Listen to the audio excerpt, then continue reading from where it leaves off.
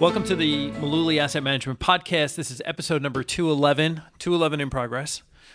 I'm joined today with Brendan Mullooly, CFP. Hello, how you doing? We thought we'd take a slightly different approach and run through some of the news headlines that we've seen the last few days and just comment on how this applies to investing, whether it's important, not important, and just our commentary on some of the news of the day. So I know Brendan's got a couple of things lined up. I've got a couple of things lined up. So if you've ever watched Pardon the Interruption, that's kind of the idea that we want to have this rapid fire thing where we talk about different topics. So now, Brendan and I shared a couple of topics before we came in here to record, but I have many more topics that he hasn't seen yet. So he's trying to read upside down on my list that's in front of me. The first thing that I just want to bring up is an article in the Wall Street Journal today. Wall Street Journal report on CEO pay compares the CEO who increased his personal income the most and how the stockholders made out. Oh, was this Under Armour? Yeah, you wrecked the surprise. Yeah. So the best in terms of returns for investors was Amazon. Well, yeah, that makes sense over the last year, and you know, I think people probably have less issue with things when the stock does well and the CEO gets an increase in pay because that's what they're incentivized to do. Yeah. But also at the same time, I've heard people raise the issue of like, should that even be the metric that CEOs are paid based off of? Like we tell them that their pay is going to be based off of like increasing their earnings per share or whatever. So they do anything they can, obviously, that being the incentive, to increase the earnings per share at the cost of ethics, the company, and sometimes the shareholders even. There's a real danger tying your chief executive compensation to metrics like that. I think just having it be only like one metric, like there have to be other measures of this value too, like just the earnings per share. So it's like, that's the only thing we care about. There's so many other things. Like there should be a handful of metrics that you use to analyze a person's performance like that. I know that if there were a perfect one, it would already exist, but these are the kind of things people talk about. Like, is that even what's best for the company? And just seeing what shareholders received over the last year, Amazon is up, according to the article, 56%. Bezos did not take an increase in pay. So he was paid $1.7 million the year before, $1.7 million in this year that they measured. So no increase in pay for him. Stockholders made 56%. But also how much of Amazon stock does Bezos own? Yeah, he did okay. So, no, he's doing fine. That's kind of interesting. He didn't take any kind of a pay increase. Yeah. But, I mean, he's always been kind of an eccentric leader anyway in terms of what he will and will not do. This was the guy who I think 10 years ago when 60 Minutes interviewed him, he was driving a Honda Accord. And he's like, what's wrong? It's a good car. I always liked I'm pretty sure that this was Bezos, so forgive me if it wasn't, but I think they were talking about the Fire Phone or something and how much of a failure it was, and he was like, yeah, it was a total failure, and we're going to have more total failures just like that one in the future, maybe even bigger ones, probably bigger ones.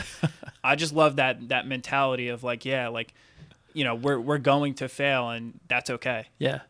And it has been okay, yeah, they're obviously. Failing their way to a success. So speaking of failure, if you want to call it that, at the opposite end of the spectrum, Kevin Plank. Right, that was the premise of the article, right? He was like the picture on there with Under Armour. Right. So he got a big increase in pay, and the stock was cut in half, basically. I wouldn't want to be his PR guy right now. He's having a tough year. No, bad optics, I think. Yeah, the stock is down 50%. His pay is up 100%. So he went from around $2 million to $4 million. So his pay doubled. Everybody lost money involved, but he's the biggest shareholder in the company too. So he's suffering right alongside it as well. Like you said, Brendan, I think this is an unfair metric to use, but it sure makes for good headlines. Yeah, there's no good way to sell that disparity in terms of his pay increase and the stock's performance, but also, I mean, stock's performance over 1 year could be complete noise. I mean, we know that very well, but and 1 year is such a small window. Yeah, so it's tough to say. Yeah, right now looks bad, but I mean, if we're a decade from now and Under Armour is still, competing with the likes of Nike and Adidas and has become a bigger company and the stock price has translated, then who cares? Right. But it's tough to say now, like whether it'll be that or if Under Armour just goes under or is bought out by somebody else. We don't know.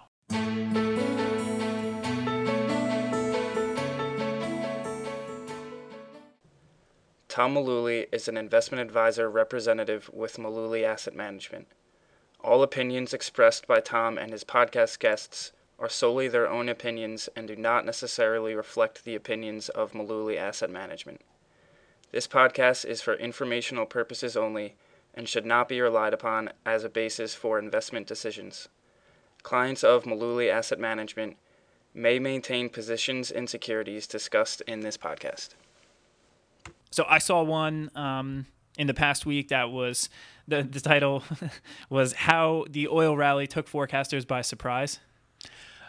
Okay, so was it Morgan Housel or who was it that made that quote? I think we all retweeted it. Yeah. So I actually saw something that he wrote today, and he was actually referencing Danny Kahneman, and Kahneman said that the correct lesson from surprises is just that the world is surprising. Yeah. And Morgan was kind of saying that like the problem is that we take surprises or things that we are wrong about and try to learn specific lessons from them. Like in the tech bubble that like internet stocks were bad, instead of just recognizing that we need more room for error. Yeah. So more room for error means like less ego and means like being, you can still make forecasts, but you should be able to recognize that there's a very high probability that you could be wrong. Or you should at least recognize the probability, even if you feel sure about it. I think the big takeaway from the tech wreck was that eyeballs mean nothing. Because analysts were saying, look at the eyeballs, the impressions that they're getting. And it turned out to be totally nothing. Yeah. But those people the naysayers got called idiots for 4 or 5 years before that because the fundamentals don't matter. This is the new economy, and they were right, but they were too early. So it's like their forecast may as well have been wrong for 3-4 years while these stocks continued to skyrocket. Ultimately, they were proved right. But I think the macro lesson here, so to speak, is just that forecasting is really hard, and that we all need to recognize that forecasts don't always come true and that they are just guesses, hopefully educated ones, and that we should leave space to be wrong. So if you're making investments based upon forecasts, which all of us do, we all have beliefs about the future, regardless of how strongly held or what they're based on, fundamentals, technicals, whatever it is. We're all making forecasts, but we should be able to recognize that we probably need to do something like diversify or have margin for error, because we're going to be wrong about a bunch of stuff. Right. And we just want to be able to be right enough so that we're not blown up. Right. And I think the tweet that we all saw was earnings didn't miss estimates. Estimates missed earnings. Right. Yeah. That's true. Right. Yeah. Kind of went off on a tangent there, but Morgan did say that too. So one of the bigger stories this week in the news has been what's going on in the emerging markets and the U.S. dollar. Off of the lows, which were back in February, the dollar is now up like 5 or 6% on the year. It's up like 1 or 2%. But when you see reversals of trend in currency like the dollar, you start hearing a lot about what is and is not correlated with the dollar, what this move in the dollar is going to mean. It's tough to say sometimes because it depends on over what time frame. Sure. So, like a move in the dollar over 2 to 3 months, like what we're seeing now, can be meaningless. Yeah. Like it may or may not impact U.S. or international stocks. Not sure. Yeah. I mean, one of the headlines that we saw the last few days was how global growth is stumbling in 2018. Well, we only have numbers through April. Right. If that, they're all going to be revised. Yeah, we'll change the story in October if performance has improved, right? Right. It's all, the performance driving the narrative, but yeah, we're looking out the rearview mirror now. I think at the beginning of the year, I'm not sure. I didn't see very many people predicting that the dollar trend was going to reverse. And even if they did, you could look at a year like 2016. So most people would say, if the dollar's going up, that's bad for emerging market stocks, right? Like that's Sure. a pretty well-known correlation. In a year like 2016, we saw, the dollar up, I think somewhere in the realm of 5 or 6% on the year, and emerging market stocks were up 10% that year, ahead of large cap U.S. stocks, S&P 500, developed markets. So great, take your correlations and throw them out the window. The story didn't fit the narrative again. Right. So it's good to know what is going to drive correlations, because these things tend to be true generally over longer stretches of time. So you can construct a portfolio that works that way. So like if you're looking at the dollar today and you have a diversified portfolio, something that might be helped over the long term by a move up in the dollar could be like small cap U.S. stocks. Great. Right. We have some exposure there. Right. So that's good. Maybe the emerging market stocks aren't doing as well because of a move in the dollar. Okay, we have some exposure there too. And when that trend reverses, then emerging markets are going to lift us in a falling dollar environment, and the small cap stocks are going to lag a little bit. It's also, I can't think of a clever analogy, but it seems like when a group moves into favor, we start getting a lot of calls from people saying, gee, I see everyone's talking about oil. Don't you think we should have oil? Well, you should have had it by now. Or, gee, everybody's moving into bonds. Don't you think we should have some bonds? Well, we should have had it, or you should have had it by now. What you're actually asking with that question, or what you're saying basically, is that you want 6 months ago bonds. Right.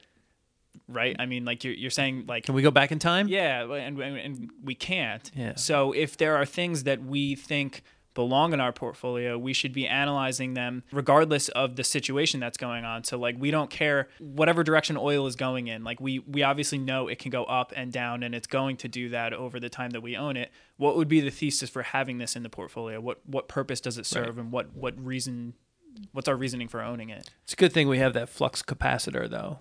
Yeah, we can go back in time. We can hop back in time. It'll be good. So I did pick up a couple of little tidbits about what's going on in Argentina.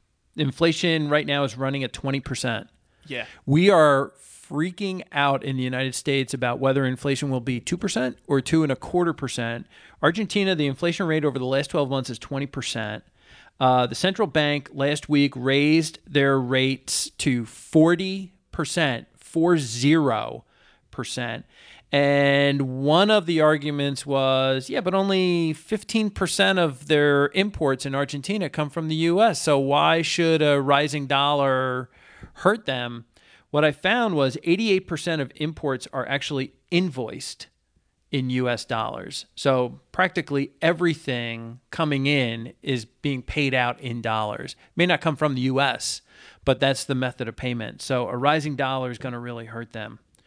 Something else, I think a little more closer to home, is that short-term bond funds in the last month, in the month of March, pulled in $168 billion. Right. So these are like 1 to 3 year bonds. Correct. Yeah. So, and this is short-term bond funds, meaning short-term bond mutual funds and short-term ETFs.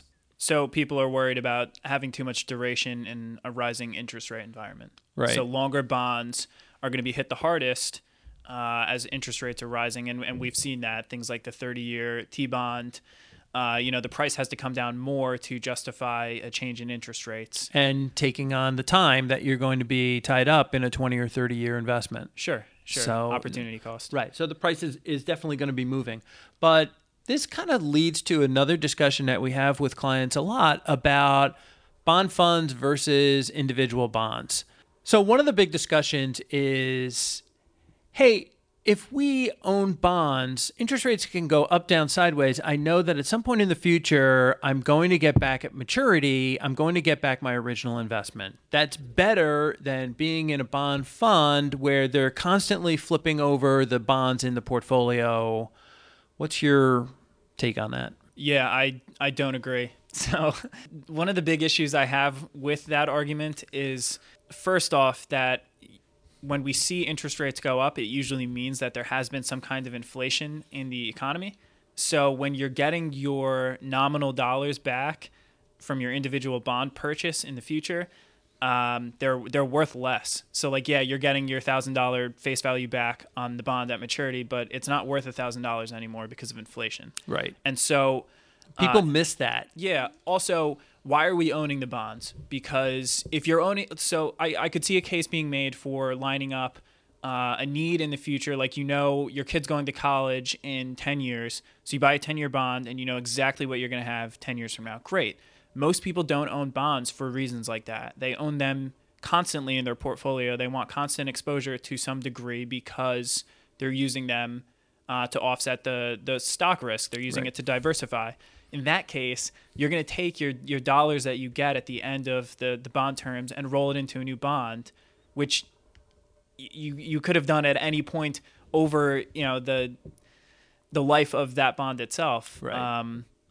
That's exactly what a bond fund does for you, actually. Right. So they're picking up the additional yield as you go further along. So when rates are going up, you're gonna take initial losses in the short term for the first year or two. If this is like a constant rising rate environment, you're gonna take initial losses as the interest rate moves happen.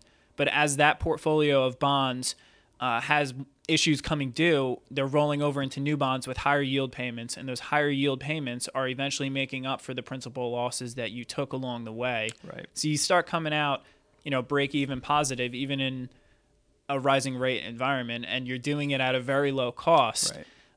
Which you are not going to do owning individual bonds. Well, we've been saying all along, before we walked into the room to record, Brendan and I have both said this on different videos and podcasts, that bonds trade by appointment. And that's something that we're going to get to in a later podcast as well. So it's important to understand that the value you see on your statement may not accurately reflect what the bond is worth today. Yeah. And so applying this whole idea that you just laid out towards short-term bond funds, if you've invested in a short-term bond fund and they own things that come due in 6 months, 12 months, 18 months, 2 years, they're going to be very quickly capturing higher and higher yields. So those short-term bond funds are going to reflect a lot faster increases in rates. Right. I also, part of me, and this is just silly contrarianism, I have nothing to back this up, but like if people are going to the short end of the duration spectrum, it almost leads me to believe that like this risk is overblown and that people like are going to regret this like they have for the last, rates have been rising now for year and a half or so, but like before that you heard for a decade how like interest rates had to come up and like they had to come up and they had to come up. Meanwhile, people who just hung out in their bond funds and let them do their job were perfectly fine and made good money doing it. So I don't know. Time will tell if people are making the right call or not. But I would agree that in a shorter term bond fund, you're going to see the benefit of higher interest rate payments come quicker than a bond fund that's average maturity is 30 years. Okay. So a couple of quick questions before we wrap things up. Yesterday, the Mets traded Matt Harvey for Devin Mesoraco. Your take on this? Good riddance. If he can turn around his career, then good for him. It was time to let him go. Okay. It's also been announced that the Yankees are going to be playing the Red Sox next year in London. Your thoughts? I don't like these changes from baseball trying to cater to like the average like person. Like they're turning like real fans of the game with stuff like it's like watching baseball on Facebook. Yeah. Like I don't want to do that. I just want to watch baseball, and I don't want like a pitch clock, and I don't care how long games take. Like or how many visits, mound baseball. visits. Like I don't care. I just want to watch the game that I love, and I feel like they're, forsaking the true baseball lovers to try to grab the marginal fan, and I don't care about those people. I care about me. Last question for episode 211 in progress. How many browser tabs do you have open right now? Not sure, but if I'm going on the average, probably like 8 to 10. 8 to 10, you're slacking today. So I have 21 open right now. So that's it for episode 211. Thanks for tuning in, and we have a lot more to talk about in episode 212.